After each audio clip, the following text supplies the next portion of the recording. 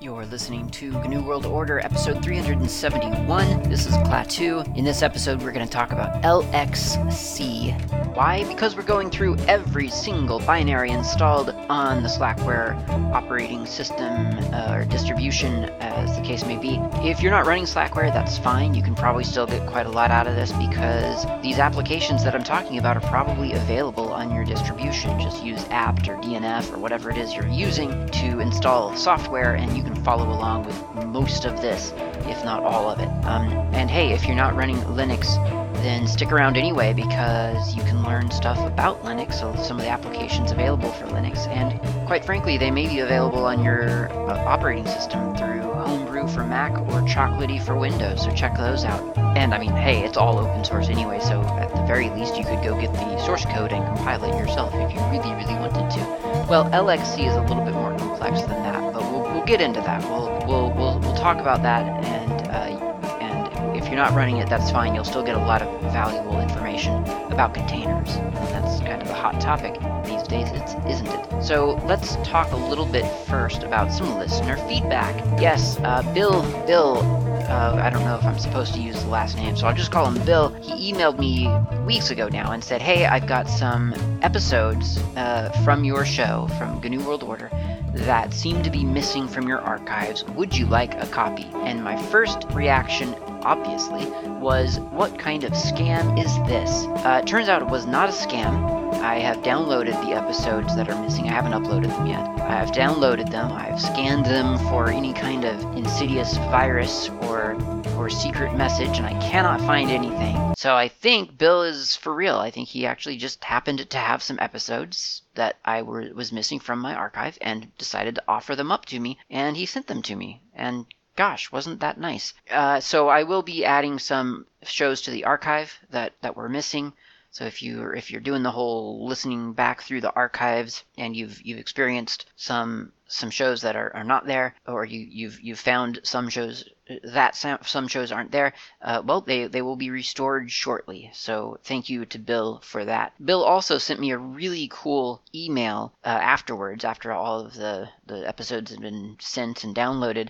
He sent me a cool email afterwards talking about his sort of history with Linux, and it's quite a long email, so I'm not going to read it all. But I'm going to touch some highlights here. So first of all, in 1990, this is Bill speaking, in 1990 I got to play with a Tandy business class computer that had Xenix, that's Xenix OS on it, and with 8-inch hard drive and floppy drive. I was fascinated with creating multiple user accounts and with file permissions, being able to create a user, a group, and world permissions on the directories and files.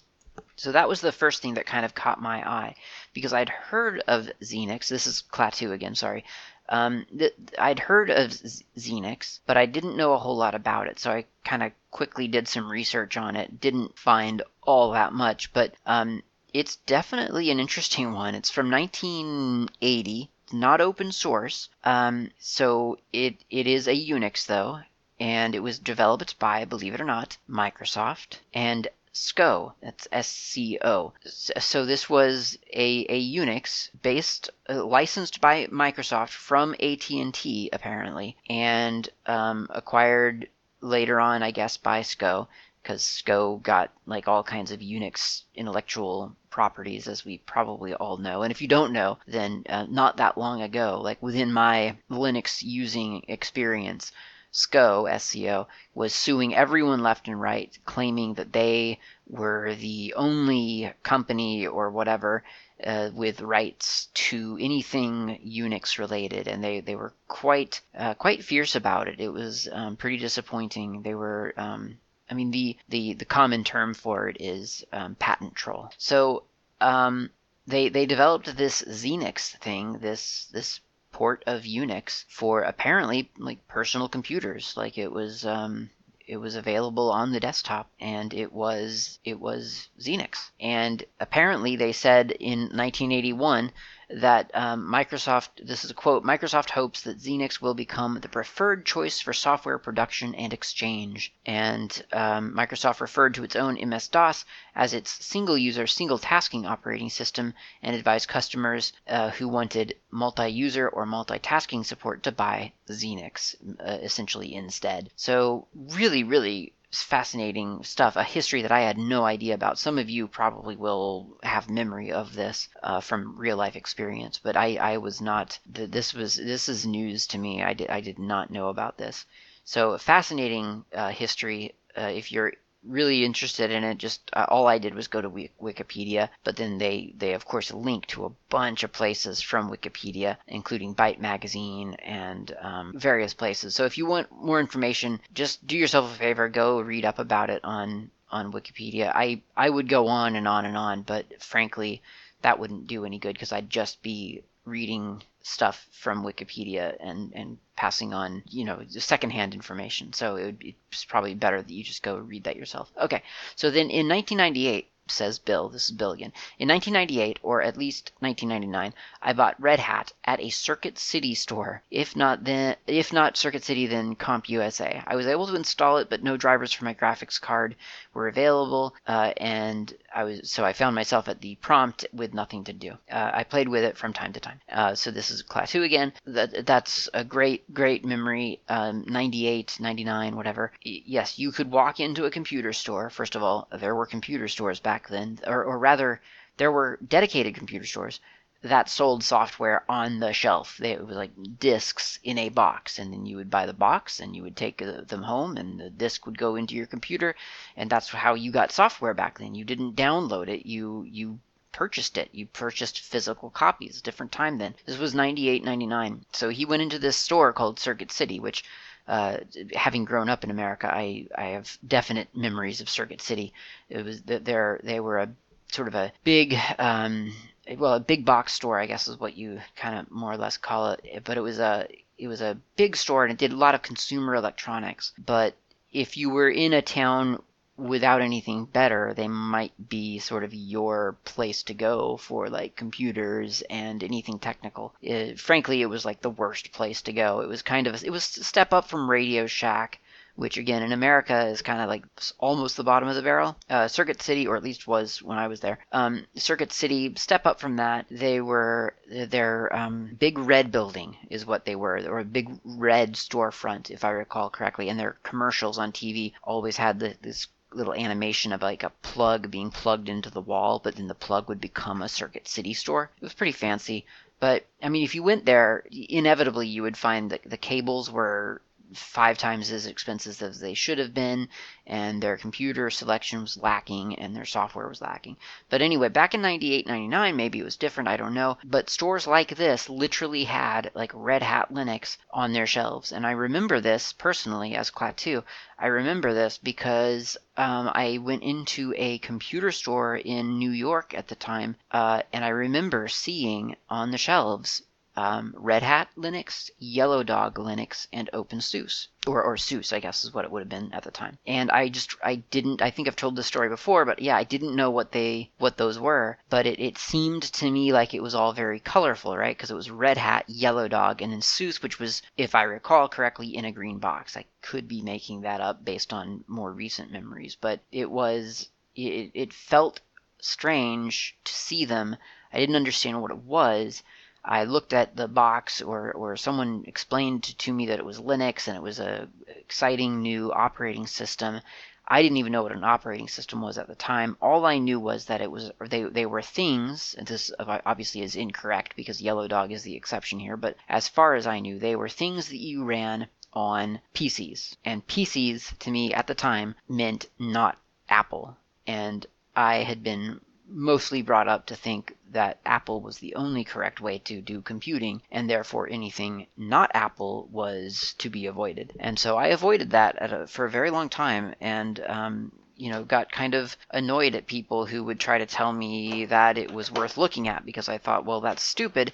It's a PC and I don't use PCs, so I have no interest in this Linux thing whatsoever. So that was canonically My first experience with Linux was as a stupid kid in a computer store who thought that it was just some kind of weird, office suite for PCs, boring stuff. So yeah, that was how I first encountered Linux, sadly. And I often think, oh man, if I'd only known, if I'd only gotten started back then, how different would it have been? And to be fair, I don't know how different it would have been, because at the time I was not interested in computing. I probably would have failed miserably, much like Bill here did. I mean, well, he doesn't say he failed miserably, but he does say that he ended up at a prompt with nothing to do, and I feel like that's probably what would happen to me. So, oh well. So he went through some other stuff. He tried various things. He ended up at some point on Mandrake. He ended up on, or he settled on Mandrake. Loved it. Thought it was so easy to install. It looked great. Loved KDE 3.5, which I could customize to look just the way I wanted it. And I've certainly said this on this show before, and I'll probably say it again in the future. Mandrake, for people who don't remember, or for people who weren't around at the time, Mandrake was a big freaking deal. It was like the Ubuntu of its time. It was the Linux that people could purchase and use and actually get support for. I mean, it was a game changer, Mandrake was. And I never used Mandrake, so I'm kind of going off of stories here, but that's my impression, is that it was a big game changer. And when I first got into Linux, Mandriva, the Mandrake, and I'm blanking on the name, the two distributions kind of merged and became Mandriva, and they created Mandriva. And Mandriva was really great. I mean, it was genuinely a very, very cool project. And Connectiva, that was the other distribution, Connectiva Linux. And it became a really, really nice Linux distribution with a very cool program where you could purchase sort of like their star program. I don't remember what it was, and you would get these power packs full of more software than their free repositories contained. And it was a business model. It was something that you could try and you could do and maybe get support for. And I don't know, it felt like a very great idea, but I think what we've all learned since the early 2000s is that just the model of computing has moved on from live support, and that's difficult for people to grasp even the concept of why would you expect live support for a computer product. But back a long time ago, and I'm watching the Netflix series High Score.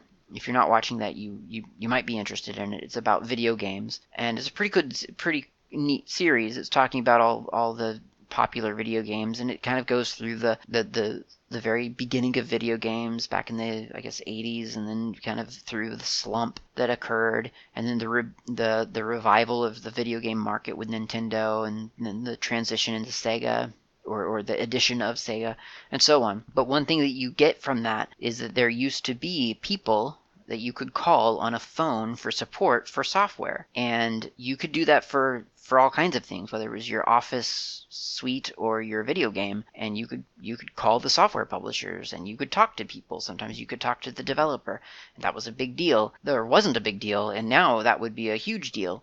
And for whatever reason, whether it's just because that model doesn't scale, or I don't know, but that's just not the model that I think that's fallen away. That's not something that we can sustain, apparently, because nobody does it anymore. So you can't really do that anymore. But I think that Mandriva certainly gave that sort of that feeling, that model a try, and sort of the inspiration from all that, of just saying, okay, well, if you give us some money, we'll make sure that this repository here, which you'll have permission to access if you pay a subscription fee for, is updated with even more stuff, or even later stuff. And the anti-capitalist in me says, well, I don't really love that model, but the realist in me says, well, maybe that's not such a horrible idea. And certainly I've had subscriptions to, for instance, Red Hat before, and you can get a subscription to Red Hat, but they are obviously not obviously, but they tend to be very server focused. So even if you have a subscription, you're not going to, for instance, call them up and say, hey, I need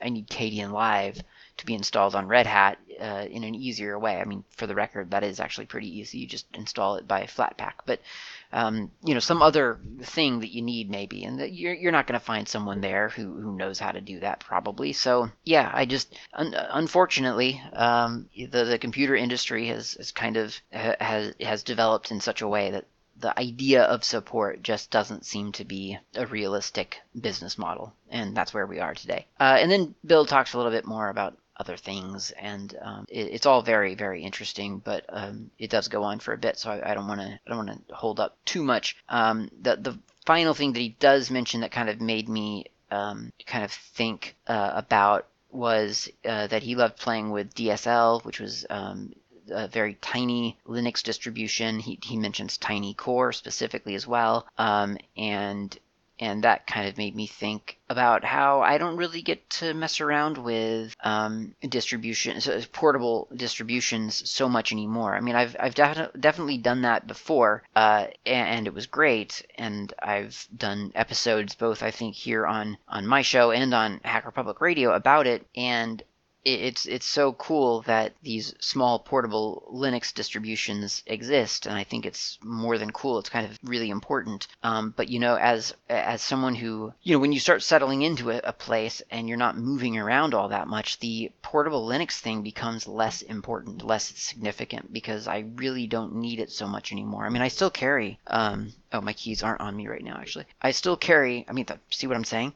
I still carry Porteus, a Slackware-based small distro, on my keychain. It's on a little metal thumb drive, and it's just great. But I don't use it much anymore because all my computers have an OS on them, and I'm perfectly happy just using the OS that's on them. And it's just kind of one of those things that it starts to fall by the wayside because you just don't need it as much anymore because you're not moving around like you used to, and especially right now during pandemic times, you just really don't have a chance to go up to random computers and pop in a portable distro and reboot and use Linux on them. So, maybe sometime in the future I'll be doing that again, but I do kind of miss it, to be honest. I do miss that portable experience, but at the same time, it just doesn't make sense for me right now. Okay, so let's talk about LXC.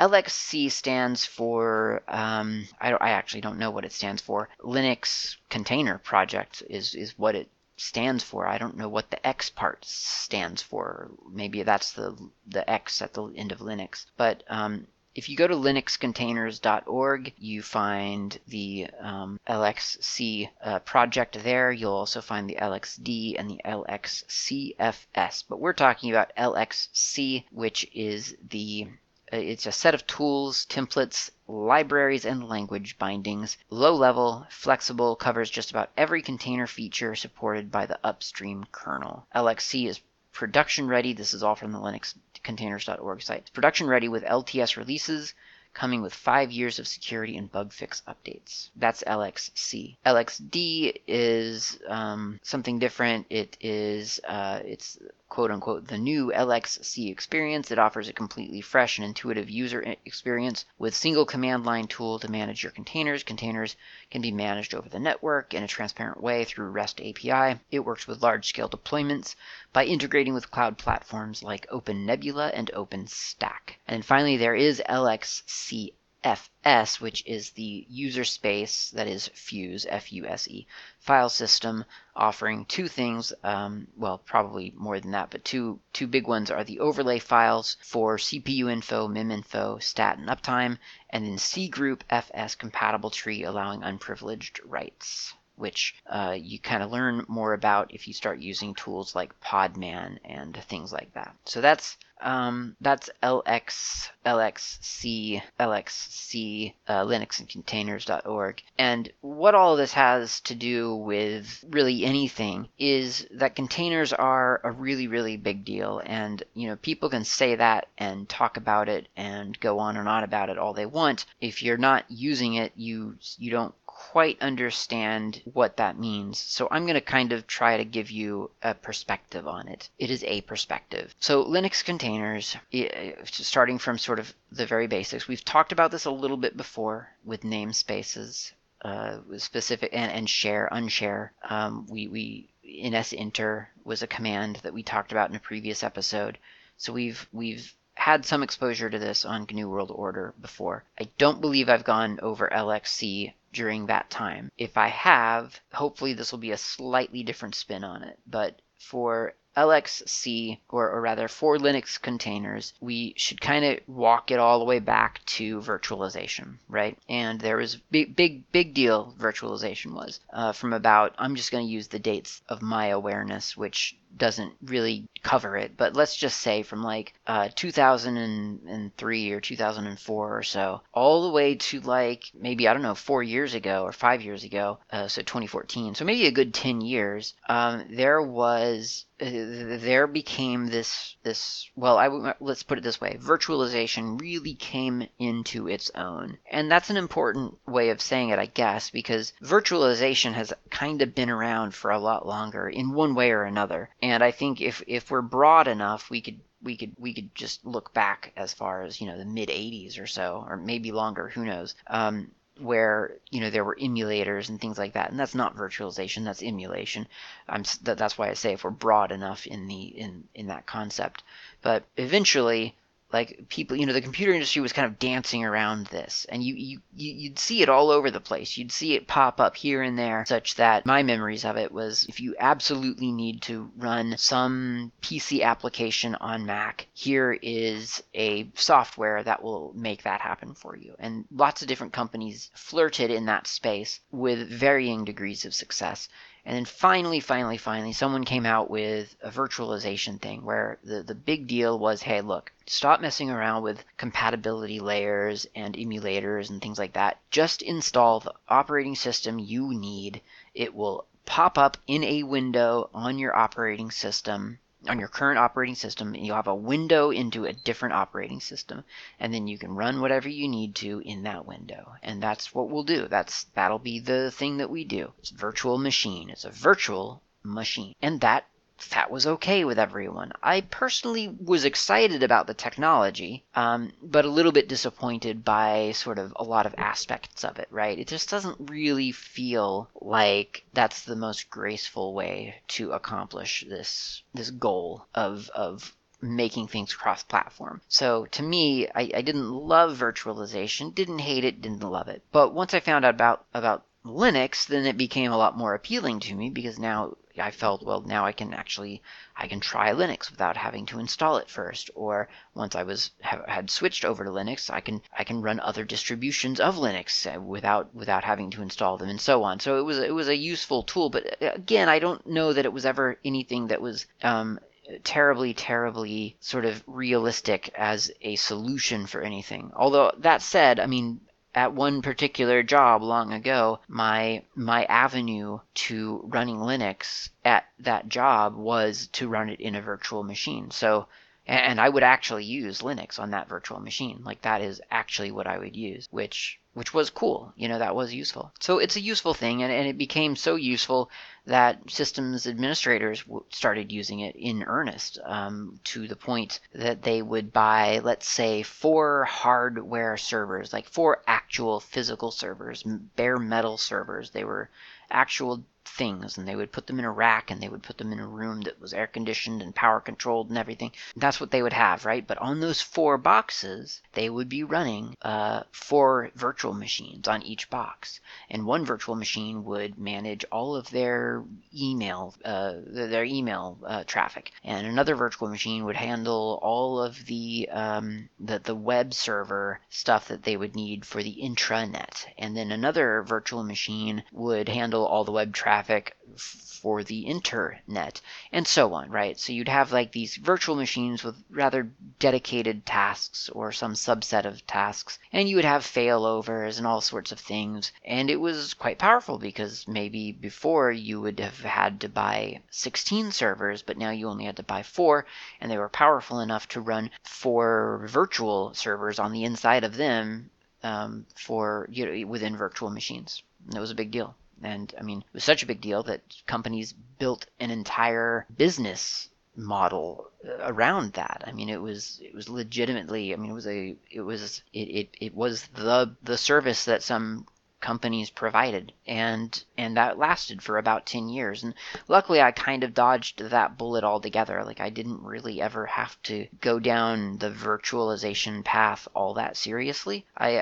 I did use a couple of virtual machines here and there, but I never really had to invest too much time or energy into it, which, looking back, I think I'm happy about. I kept meaning to get more into it at the time. I never did, and looking back, I'm kind of happy, because it's kind of like nobody does virtualization anymore. I mean, you do on your desktop for fun, but not in the professional sort of the actual, sysadmin world. I mean, I'm making a huge generalization here, but I think everyone in the industry would agree that that is not the way things are moving now towards virtualization. And instead, things are going towards containers. And so the difference there is that when you create a virtual machine, you are creating let's call it a container. You're making a box, right? And you're saying, okay, in this box, I have a motherboard, and I have a network card, and I have a CPU, and I have some memory, and then I've got the OS on top of that, and then in the OS I have all the user stuff. And that's a virtual machine, because it starts with that, the basics, the motherboard inside of a pretend metal case. Well, when you build a container, you don't have to do all of that. You say, well, I don't need a metal case because I've got a metal case right here on the computer. And then you say, well, I don't even need that motherboard, actually, because I've got a motherboard right here on my computer. And I don't need the memory, and I don't need the CPU, and I don't need any of these things because I've got all of that stuff running. And in fact, I don't even need a driver for the graphics because I've got that too. So there's all these parts that, because you have it on your actual physical computer, you don't have to account for it in your definition of what your quote-unquote virtual machine, or specifically your container. You don't have to account for that in the definition of that container. You can just say, just pass through. Now, the stuff that you want to be different within your container, that you do have to account for. You have to say, well, I need this set of libraries because my pretend computer would need those libraries in order to run the software that I want to eventually run. And you might think, well, why wouldn't you just pass that through? Well, you could do that, but then then there would be no container. You would just be running software on your computer. So the presumption is that you have some software that you want to run, but you want to run it in such a way that it is completely isolated from the rest of your box. So you give this container thing just the parts that are different. It's kind of like the delta of your computer. And so it's an extremely, especially compared to a virtual machine, it's quite a lightweight entity within your physical box that is running. Now, compared to, for instance, just downloading some source code, compiling it, and running it, it's a lot more. It's considerably more bloated, right? Because it's got the software, but then it's got all those libraries that it needs. It's got everything that when you type in LDD, everything that it connects to, that's what you have to put into your container. And if this is sounding at all familiar to you, you might think of things like app images or Flatpak or even Snap. You could arguably say that they're related to containers, container technology. This is all kind of in a related space, and it is definitely, it's probably maybe not in the same family tree as virtual machines, but I don't know, arguably you could probably even say it was in the same family tree, because, as virtual machines as that technology developed, we started seeing progressive ideas like I'm completely blanking on hypervisors. I wanted to say hypervisor technology, where you could tell your virtual machine, hey, you know what, don't worry about the CPU, or rather do worry about the CPU, but then you trick it and you tell it that its CPU is, you almost symlink your CPU to your virtual CPU. It's maybe a good way to describe it. And that was a big deal, because now you didn't have to have a CPU driving a fake CPU. You could just point the fake CPU to your actual CPU, and suddenly your virtual machine is running off of the same calculations directly. So it's all kind of related, this sort of semi-transparency technique from the space that you are trying to create virtually and your actual physical computer host. But containers has managed to do that with just a whole different level of sophistication than virtual machines ever could. And part of this is because containers are Linux. There's a t-shirt with that phrase on it that I wear quite frequently, and people have asked me before, what does it mean, containers are Linux? And it is simply a truism of containers that when we say containers, when we're talking about containers in the sysadmin world, that's Linux. A container, the container that you are creating is Linux. And that's kind of an important thing to remember or to be aware of, because if someone says, well, do you know containers? Then in one sense, you, dear listener, whoever you are, whatever your experience, if you are running Linux right now on your computer, then you have like a huge amount, like some percentage of knowledge about containers that you don't even know you have. Because once you may not know how to spin up a container, you may not know how to get into a container, but once you figure that out, you are exactly where you want to be with Linux, because that container is running Linux. So if you know how to run a computer with Linux on it, you know how to run, as it were, a container. Now there's a bunch of subtleties about containers that you may not be prepared for, but the container itself you will find very comforting. You will be at home within that container. There's no question about that, because the container is Linux. And yes, you can run containers on a Windows host, but like for instance Docker, which I've done in a Hacker Public Radio episode on. You can go hunt that down if you want to. That was in the early days of Docker. Well, relatively early. You can run it on Windows, but I mean, once you're doing that through this abstraction layer that was Docker, that is Docker, I guess, the container that you spawn is Linux. And so you've got all the information you need to deal with that container. And a lot of people, I don't think, quite realize that. Like, a lot of people don't understand how big of a deal that is for you to already know everything about the internals of that container because you already know Linux. That's a huge, huge advantage. And so if you are someone looking to maybe branch out into sysadmin stuff, or you're looking to branch out into computer stuff, just understand that containers are Linux. And if you are a Linux user, you've got a whole set of experience that a lot of people dealing with containers, they don't have that, because they're running it off of a Mac host or a Windows host, and they don't know what to do once they're inside of that container or once they're talking to that container. Big deal, really. Don't underestimate that. Don't undersell yourself on that point. Okay, so before we get into LXC usage, let's go take a coffee break.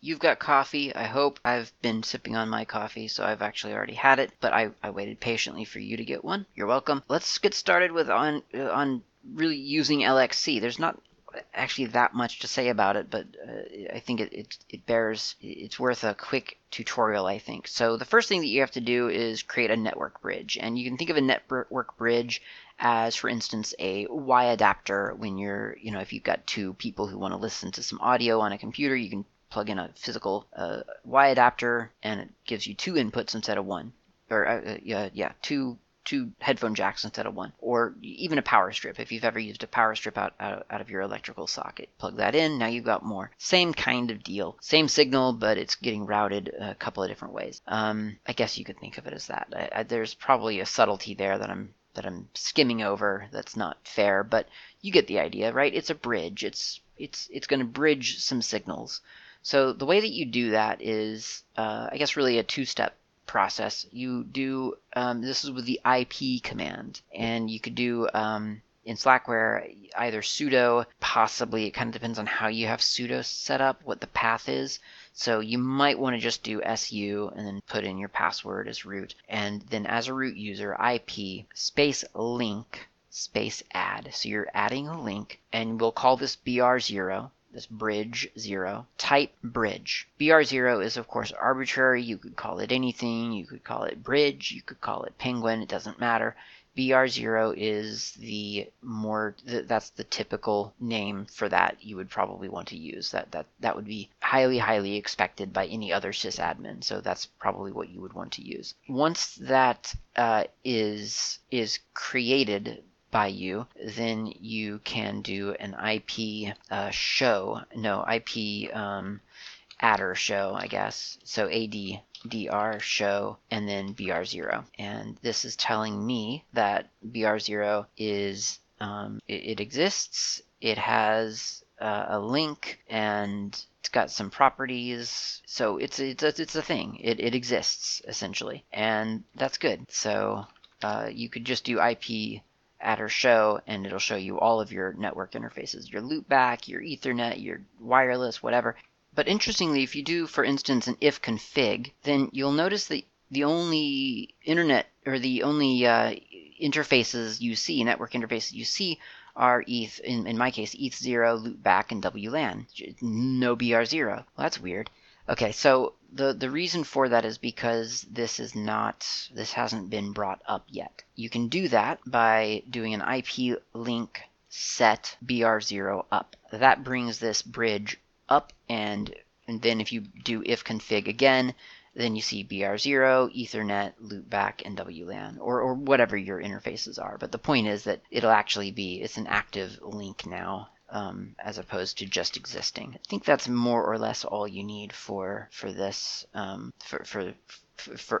root. So, and this, understand that LXC is a low-level it's a low-level interface for containers. This is not how you would normally probably be creating a container. There are other ways to do this now, and more than likely you'll be doing containers on some kind of cloud, on a cluster somewhere, and so you would be using an application, a front end for container management, such as Podman, Kubernetes, or Docker. Like, more than likely you're going to be using some combination of those technologies. You're not going to actually be using LXC locally on your own computer. But this is still an interesting way to kind of get a feel for what a container is. It gets you into like the low level side of container creation, and that kind of makes sense. I think it helps other things make more sense. It makes Podman or Docker, for instance, make a little bit more sense when you're throwing these containers into existence. How are they?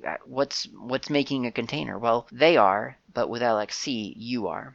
And that's what we'll do next, is create a container configuration file. And understand, in many ways, a container, it kind of is just a configuration. I mean, it's not entirely, but a lot of it is just a configuration file. Like, that's your virtual machine, is a text file describing attributes. Okay, so you can open up an empty text file in your favorite text editor, let's say call it mycontainer.conf, and you have to give it a couple of, like, sort of just a few really basic attributes. So lxc.utsname equals, and then give it some name. So we'll call it GNU World Order container, or you could call it mycontainer. Let's call it mycontainer.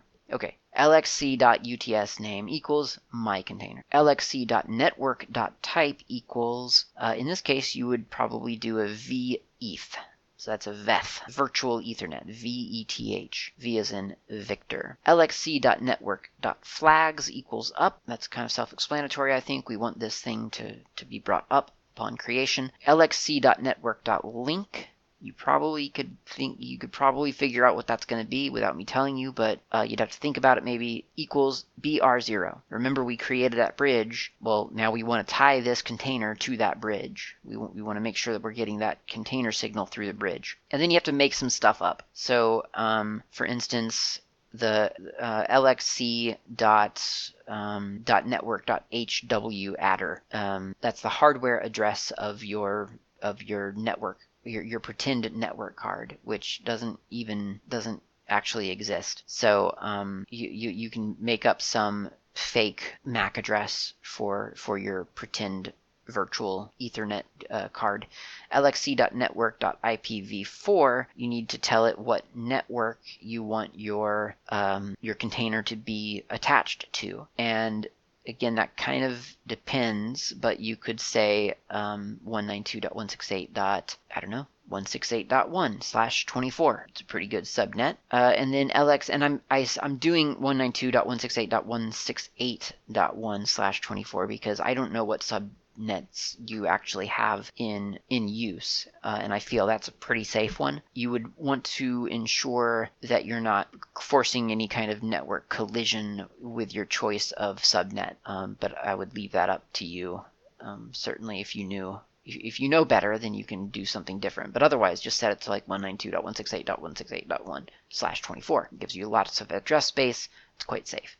lxc.network.ipv6 equals, and then make up a IPv6 address. And that's all you kind of need. There are more options which you can view by looking at a sample LXC configuration file, which I think it's in USR. Okay, well, actually, you can do manlxc.container.conf. That would be a good place to start as well. But then there's another. The actual examples are in USR share doc lxc dash version number blah /examples, and you see quite a few different example container configurations there. You can look through those and get a feel for what kind of properties you're allowed to specify within the container. Now, keep in mind also, I'm talking about LXC-2.0-9, and Linux containers LXC right now says that it's on. Does it give me a version number quickly? No, it doesn't really. Well, it's 3.0 certainly. LXC 2.0 is supported until June 1st, 2021.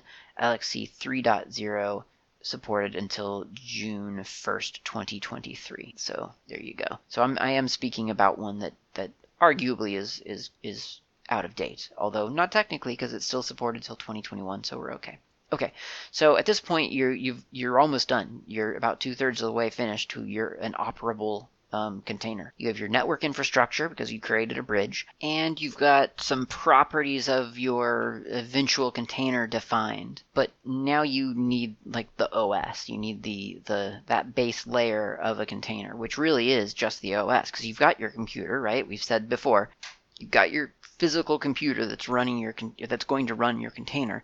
You just need a better definition of what that container is exactly. Now, luckily, LXC comes with a bunch of stuff for you already defined. That is in /usr/share/lxc/templates. And in that container, or in that template folder, you find definitions like LXC-Alpine, LXC-Alt Linux, LXC-Arch Linux, LXC-BusyBox. I'll start skipping some. LXC-CentOS, Debian, OpenMandriva, that's interesting, OpenSUSE, Slackware, sounds familiar, SSHD, Ubuntu, and Ubuntu Cloud. So quite a few little templates already defined for us, which essentially, I mean, that's the OS part of the container that we want to use. So the way that we can do that, because those are templates, we have the infrastructure already in existence for Slackware. So we're going to use the Slackware template, and we'll do an lxc-create --name my Slackware --template Slackware. And once I hit return, it immediately starts downloading packages required, the bare minimum package set required to spin up a running but separate Slackware instance within a place called /var/lib/ probably LXC. I don't know. I don't remember off the top of my head. And it lists these packages as well. It tells you exactly what it's getting. AAA_base, AAA_elflibs, AAA_terminfo, bash, bin, bzip2, core utils, cyrus, sassel, DB40, and it just goes on and on and on.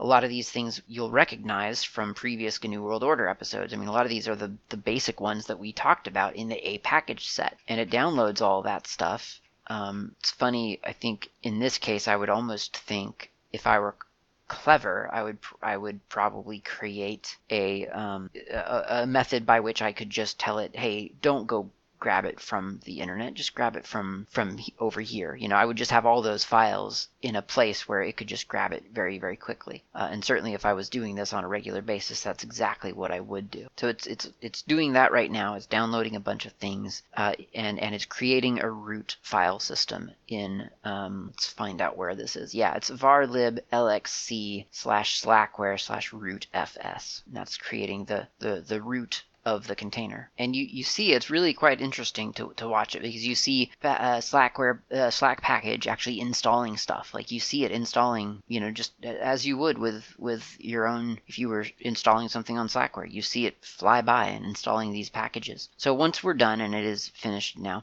I would do lxc-start --name, what is it, my Slackware, --rc file ./mycontainer.conf, and that starts the container. Now, we haven't attached to it, we haven't quote-unquote gone into the container, we've simply started it. If we want to go into the container, we would do lxc-attach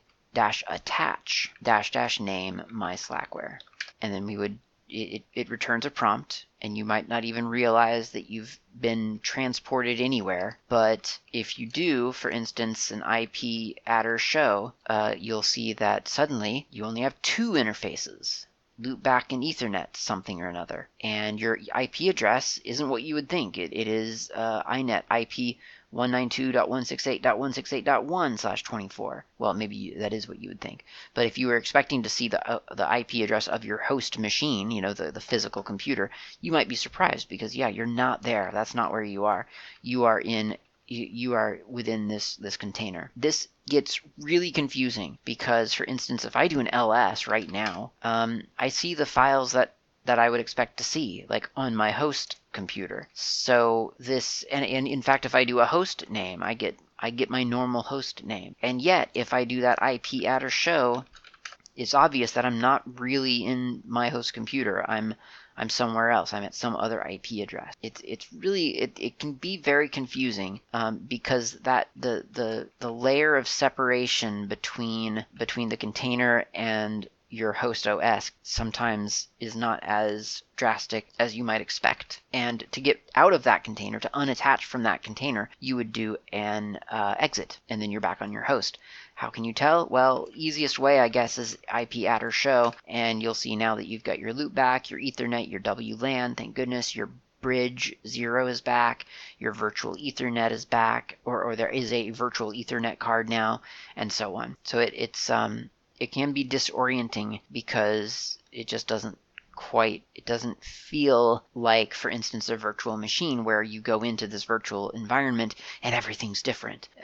In fact, unsettlingly, everything appears to be the same except certain aspects of your computer, and that's because of that whole namespace concept. This idea that the kernel itself, the Linux kernel, the thing driving your computer, can set up these walls, these partitions, and just imagine that there's a computer over here running. But it's not a virtual machine. Even the word container is probably a little bit confusing, because a container, you do kind of think of it as a container that you put things into, and it becomes its own thing, right? It's a box. You can pick it up. You can carry it around.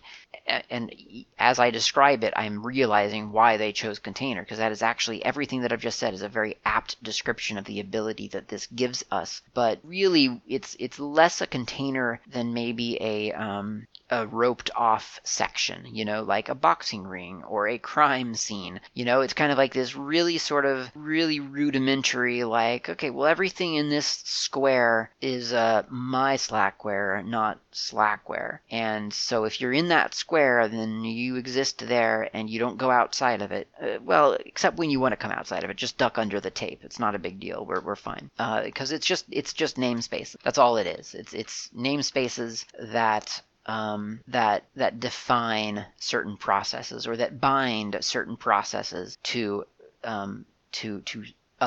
specific resources. And that's what a container is. It is a namespace, and that is why those things like nsenter and and unshare and things like that. That's why those commands exist, so to ostensibly to help you. Not that I would ever actually mess around with this, but you could if you wanted to, if you knew what you were doing. You could go in there and kind of mess around with those namespaces and define new namespaces and so on. And again, go back to the GNU World Order episode in which I speak about that. You'll learn more about it. Whether or not it'll actually be of use to you is a completely different question, because it's pretty low level stuff. And like I say, LXC itself, in a way, is pretty low level, and I think there's an argument that you're probably not going to really use LXC directly yourself all that often. Then again, maybe you will. It really kind of depends on a bunch of sort of the solutions that are being used, because it really does just kind of, it depends on your environment. I've not used LXC in the real world for like a big deployment. Everything in my actual real life experience has been with Podman. So that's the Podman is kind of the daemonless drop-in replacement for Docker. When Docker was still a thing, it's still a thing, but I feel like it was kind of a force for a while. It was sort of this big tank that was rumbling around, being not very open, and then they sort of got bought up by someone, and the remains of it sort of is just like this open source daemon and specification for a specific kind of configuration file, which is not the same as an LXC configuration file. I quite like the LXC configuration file compared to a Docker file, but it's a different purpose really. So LXC, it's good to know about, it's good to play around with. It's powerful to get you kind of introduced to containers. I do sense that it can be a powerful thing on its own. I'm just saying that in real life I have not had a chance to deploy it anywhere. But it's great to know about, great to have a go with. So if you want to get your feet wet with containers, take a look at LXC. It's on your computer right now. I think relatively, honestly, it's pretty darn easy to use. Although I think arguably so is Podman. So I don't know. Take your pick. Point being, just getting kind of familiar with how containers come about, how they're created and how they're started and stopped and how you attach to them and how you can interact with them, because it is like I say, the container analogy, it's good, but it's also misleading, because you're not going to step into that container and then live inside that container. You get to peek into that container or reach into the container and do stuff, but you don't go into it the way that you would a virtual machine, where you had to click on the window and then your mouse is captured inside of that window and there's a desktop. That's not the container experience. Containers are different, but they're powerful, and people are using them all over the place for development and for running services, all that stuff. So you do want to get to know them. You want to get familiar with them if you want to kind of go farther down the computer science path, because it's a big deal. People are using them. Okay, that's probably it for this episode. But gosh, you know what? We're like we're one letter away from being done, or we're one package away from being done with the L section, and it's so darned tempting. In fact, you know what? Let's do it. Let's just do it real quick. It's going to be quick. It is lzip. Lzip is it's a zip tool that you might think would be related to, like, zip files. As far as I can tell, it is not related to zip files. And that seems odd, but actually, you know what? We'll test how related it is in a moment. But lzip it's a zip tool. It uses LZMA lossless data compression, and it works more or less how you would think. So let's do an lzip. What do I got? Well, I got this mycontainer.conf, for instance. So I'm just going to do lzip mycontainer.conf. And if I do an ls, then I find that there is a new file here called mycontainer. No, not a new file. Sorry. The file mycontainer.conf has been turned into mycontainer.conf.lz. So it's been LZMA'd. If we do lzip -decompress, or just -d if you prefer, decompress mycontainer.conf.lz, do an ls, now it is no longer LZMA'd. It is now just a normal uncompressed file. So that's cool. Okay, so what we'll do now is we'll do lzip on this other file that I have here called trashy.git, and it's a folder, it's a directory. Lzip trashy.git, not a regular file. Can't can't do what I want it to do. Oops. Okay, so we know this. We know this because we've probably experienced this problem when we've tried to gzip a directory or bzip a directory. Can't do it. You have to turn it into a tar file first. Okay, so tar create create file, or just CF for short, create file trashy.get.tar, trashy.get. Okay, that worked. And now we'll do an lzip on trashy.get.tar, and indeed we have now an lzipped version of that of that directory. Cool. So now if we do let's do a disk used du-h on trashy.get. It says that it's using 1 megabyte. We probably shouldn't do the human readable. It's doing, oh, it still says 1024. Okay, so it's using apparently exactly 1024 megabytes of, wait, did I say 1 megabyte, or I did? Okay, 1 megabyte. So 1024 kilobytes of space. 1 megabyte.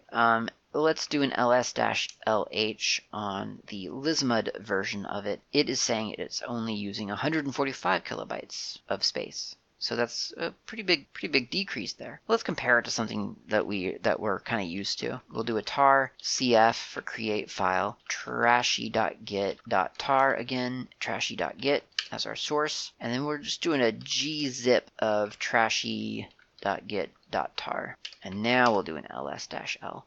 So the gzip version of it, actually we'll do LH. Gzipped version is 163 kilobytes, and the lzipped version is 145. So we're saving a good 20 kilobytes from gzip to lzip. Of course, we owe it to ourselves to do the tar command again and do the bzip2 command again, or rather now bzip2, and do an ls-lh, and we get 156 on bzip, 163 on gzip, and still 145 on lzip. So in this scenario, lzip has improved the bzip2 results by about 11 kilobytes. Yeah, and in a previous test that I'd done, it did not outperform bzip. It came in larger than the bzip on lzip. So I think the results are going to vary. I think it's going to kind of depend on what you are compressing. A couple of interesting options here. There is the obviously -- decompress to undo what you've just done.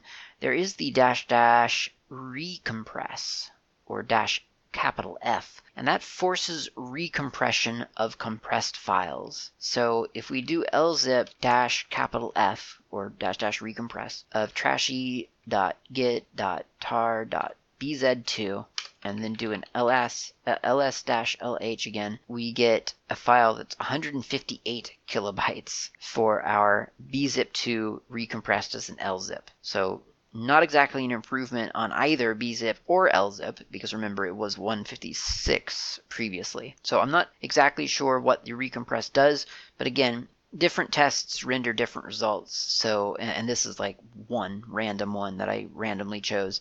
So don't hold me to these results necessarily, but it is kind of it's an interesting idea anyway, and I think it would probably be worth maybe playing around with. Although to be fair, maybe not.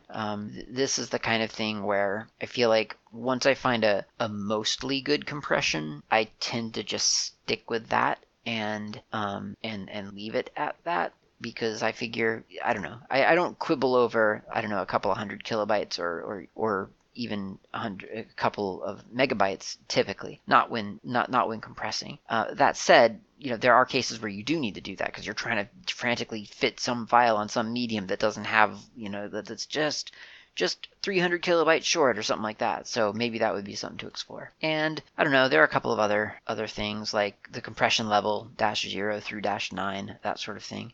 --fast gives you a -0, --best gives you a -9.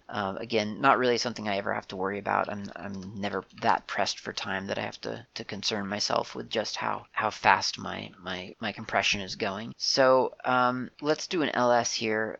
Here's trash get tar z. So I'm going to do an unzip trash.get-tar.lz, and it says that it is the signature is not found. Either this file is not a zip file, or it is a multi-part file and so on. So zip, the actual, the zip command, which I think, we've talked about it before, I'm pretty sure. I think there's some fancy name for it. I don't remember what it's called, though. I think there was some kind of, longer name for the proper zip file. Infozip, that was it. Info-zip. Doesn't recognize an lzip apparently as a zip file, and that makes some sense because I didn't think lzma was the same as infozip. I didn't have any reason to believe. Oh, it's pkzip is actually what I was thinking of anyway. Pkzip, Phil Katz's zip for MS-DOS. Yeah, who knows?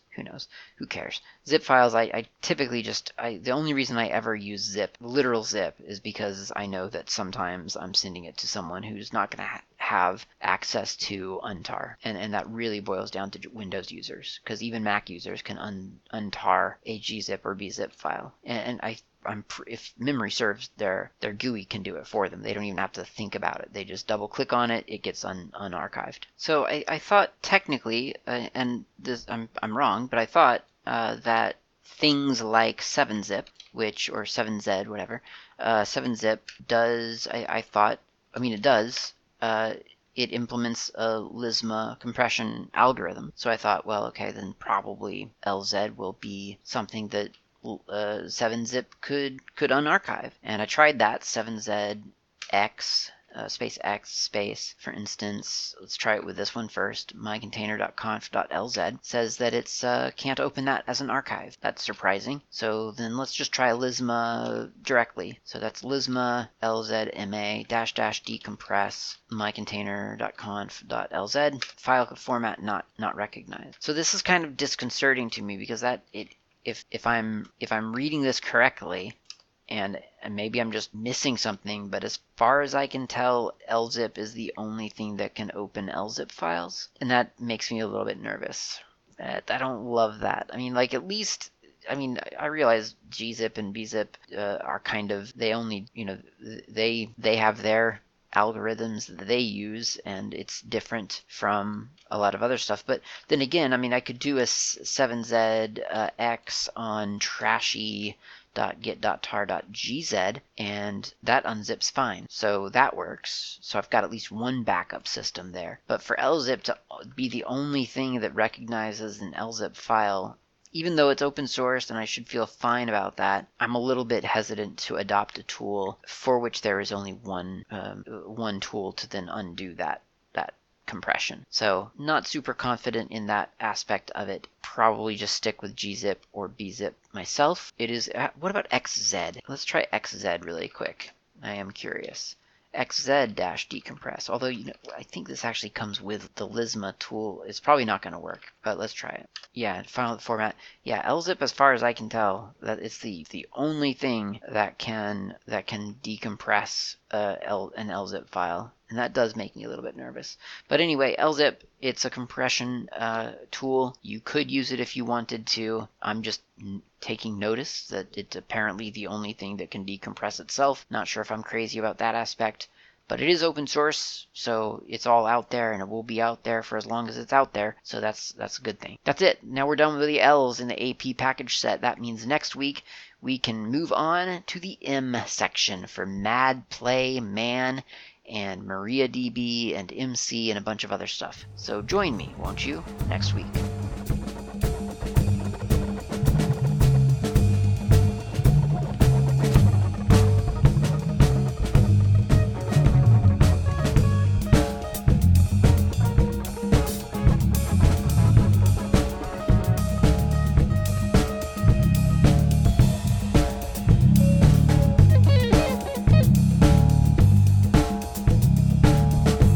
Thank you for listening to the GNU World Order Ogcast.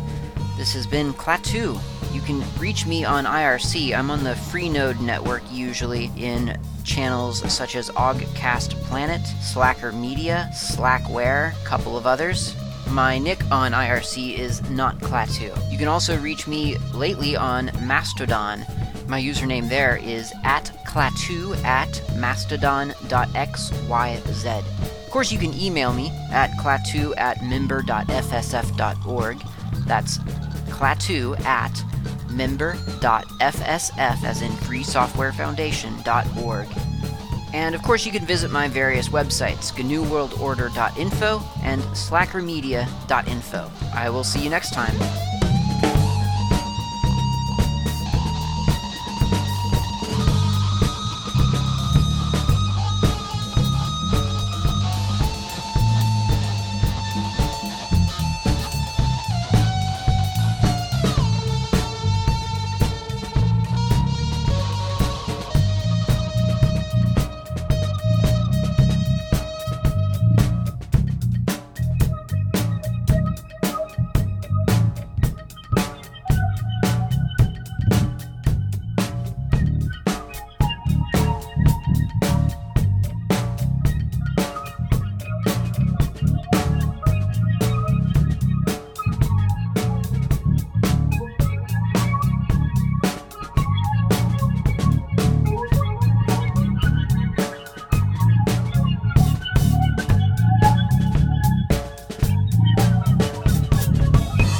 Let all your thoughts drain out through the brain pan, tumble down through the sinuses, slide down the esophagus, and finally let them plunge to the base of the soul itself.